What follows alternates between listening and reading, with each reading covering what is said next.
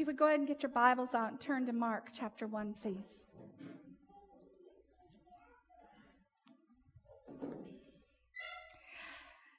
Mark chapter 1, verse 1. You know, last week I walked you through, and I just want to bring us again through this pattern of what we have in this first chapter of Mark. At the beginning of Mark chapter 1, verse 1 begins with the beginning of the good news of Jesus Christ, the Son of God. At the very beginning, Mark declares who Jesus is, the Son of God. Next, if you remember last week, we talked about, as if that wasn't enough, if Mark's testimony wasn't enough, we have a testimony from Isaiah, an Old Testament scripture that has been brought forward. And then if you scan a little bit further down, all the way down to verse 4, we have John the Baptist who's proclaiming Jesus as the one who is coming after he. And after we have John the Baptist proclaiming him, if you look down in verse 9, Jesus is baptized by John the Baptist. In verse 12, we have Jesus then being cast out into the wilderness, tempted by Satan for his 40 days out there. And then we have in verse 14, John the Baptist has been arrested. In verse 16, we have the calling of 4 disciples. And then, if you jump all the way down to verse 21, we have last week's text where Jesus is in the synagogue in Capernaum preaching. So far, that's chapter 1. Now, this morning, we're at verse 29 of chapter 1. There's a whole lot in Mark's gospel. In a very short amount of time, an incredible amount of things has happened. Jesus, just to recap a little bit of last week, Jesus was in Capernaum in the synagogue teaching, and he was teaching with what? Authority. Oh, you're so good. Good. At least if you don't remember the sermon, you remember that word. He taught with great authority, and that was the bracket of that text, that Jesus was teaching with authority, and there was a person there who had a demon. And just by the very authority and presence of Jesus Christ, that demon was called out, was recognized. A man maybe, or a person who had no idea even that they had a demon, but being in the presence of Jesus, our demons come forward anyway, and because we are in the presence of Jesus, those demons are cast out. Jesus is teaching with authority. He's in Capernaum. He's in the synagogue. What does that tell you? Capernaum, synagogue. There's a J word that goes with that. Not Jesus. I know it's a sermon question.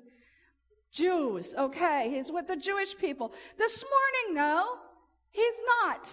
He has now left the synagogue. The light has come up. The Sabbath is over. And Jesus is now headed to Galilee, the non-Jewish place. It's been a long couple weeks here. We're still in chapter 1. Jesus is absolutely exhausted. It's now morning. I don't know how you begin your morning, but I know how I begin mine. How many of you begin your morning with coffee? How many of you, it's best people stay away from you till you've had your coffee? How many cups of coffee must you have to get going in your day? 2? Huh? Half or a quarter? You're not a true Lutheran. Ruth is Methodist by background. What's up with that? A pot. There's a good Lutheran pastor right there. He's learned. All right, 2 cappuccinos for me. I'm going for the strong stuff, the lattes. I want the foo-foo stuff, a triple espresso. They call it a JFK, a triple shot. Sorry, it's what it's called. That's me. 2 of those and my day's ready to go. And I'm shaking and I'm running at the beat. And Betty knows it when I walked in the door. All Jesus is looking for this morning, I swear, I'm with the man. He needs a cup of coffee.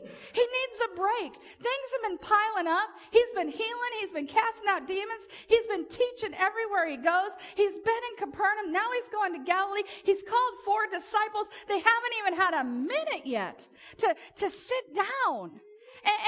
And he's been teaching in the synagogue, casting out the demons there all last week. Now at sunrise, he goes to Simon's mother-in-law's home.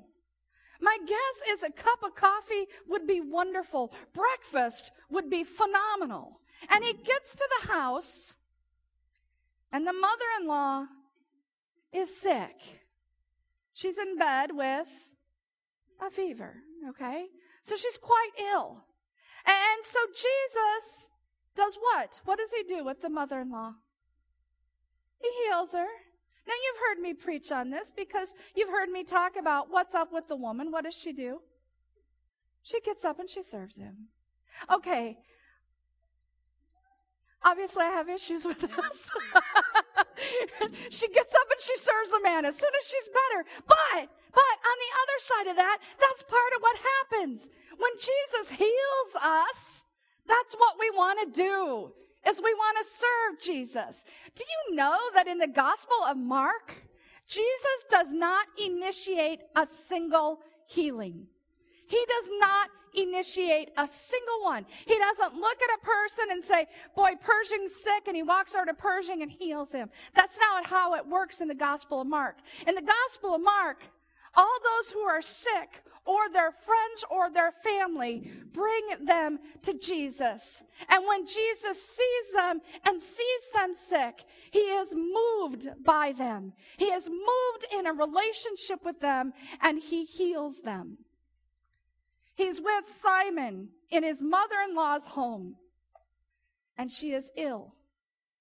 And he heals her, and she gets up, and she serves him. The first lesson for a Christian, one who serves Christ, is there is a whole lot of work to be done. And no time is needing to be wasted, so get off your butt and serve the man. The next lesson we have in this morning's gospel, we have 3 lessons in this gospel. We have the healing of Simon's mother-in-law, and then what do we have? What's the next chunk?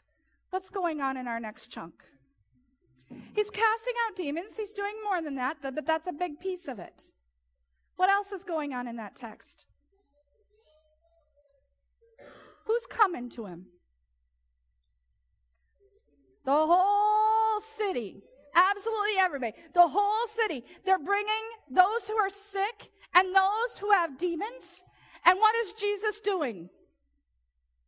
He's healing them. And he's casting out demons. And he's doing it left and right. The work is piling up. No matter where this poor man turns, there are people that need to be healed, and there are demons that need to be cast out. He cannot find his cup of coffee. Everybody keeps coming to him. Now, the demons know who Jesus is, but does Jesus let them speak? No. The reason being is Jesus will not tolerate anyone taking his mission on the wrong path. If you are a Christian, number 1 rule is there is plenty of work to be done. Get off your butt and do it. The number 2 rule is stay on the mission of Jesus Christ and do not be distracted by the devil. The third story this morning. What's the third story that we have before us this morning?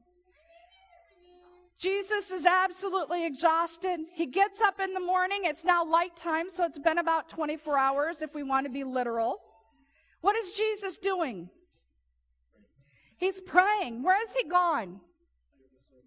Some deserted place, someplace away from it all, so he can pray. Okay.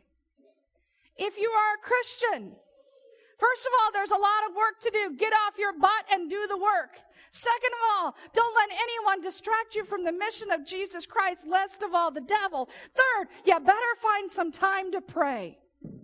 And Jesus goes off to a deserted place, and he goes off there to pray. But what happens to him while he's there?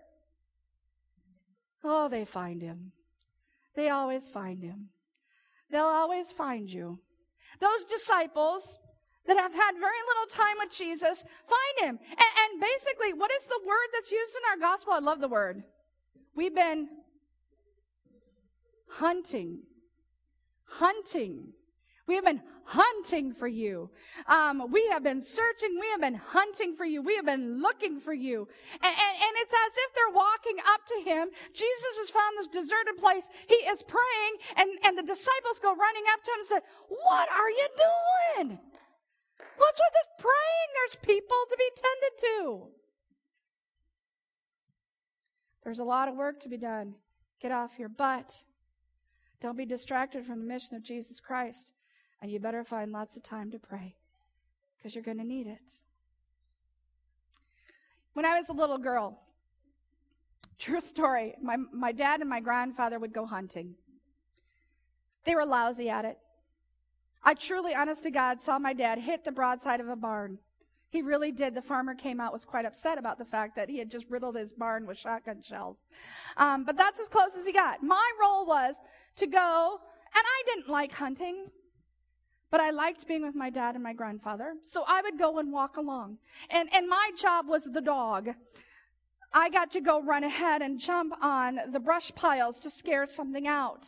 And often, I would meander my way there because, truth be known, I never wanted anything to be scared out. And I didn't want to be the one that scared it out, that I would be the one responsible for the death of the little bunny foo-foo or the pheasant that would fly out of there. And so I would often not do exactly what I was supposed to do. But I remember this one Saturday morning. It was a beautiful Saturday, fresh snow all over the ground. Dad and grandfather were just thrilled because they would be able to see the rabbit tracks or the pheasant tracks, and it was a good day to go hunting. And we're out there, and Grandpa says, Lisa, go over there and jump on that brush pile over there. Well, it was a beautiful snow, and I was stalling. And so I took my path to the brush pile, kind of back and around and in circles and kind of meandering. And finally, Grandpa said, go jump on the brush pile. And I finally get there and I do a little hopping on the brush pile. But at the same time, Grandpa makes a straight line to the brush pile. And he's standing on the top of this brush pile with me. And he says, Lisa, turn around and look. He says, look at how straight and clear my tracks are. And I looked at Grandpa's tracks, and I tugged on his overcoat and his orange vest, and I said, Grandpa, look how beautiful and artistic mine are. And he said, okay. And on that day, I had vowed that I was never going to take a straight path to anything. That I was going to find the time to dance and to meander and find the beauty in God's earth and God's creation. In the Gospel of Mark, Jesus does not initiate a single healing. He is moved by the people he's with. He's on the process of a journey together with his own people. And on that journey, in the celebration of life together, he is moved by them. And he heals them. The man just wanted a cup of coffee. I think about my days as a pastor, of coming into the office with my latte in hand, with a whole agenda of things that I think I'm going to accomplish on any given day. And I often drive home wondering how much more was still on that list for tomorrow. But it was a day of interruptions. Person after person after person walking into the office. And then I smile, because I realize that the interruptions were the ministry. That in sitting down and having that cup of coffee with whoever popped in on any given day, a word of hope was shared. God's grace was offered. Repentance was granted. Healing was gifted.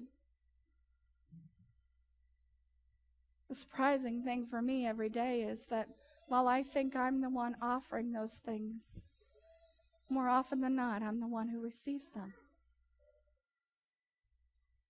It all starts with a quest for coffee. We come here on a Sunday morning thinking we're going to worship God, and that we do, and we do it beautifully. But do not underestimate the power of that cup of coffee that follows our worship. There is a lot of work to do. Do not be distracted from the ministry of Jesus Christ, and find time to pray, especially with someone else over that cup of coffee. Amen.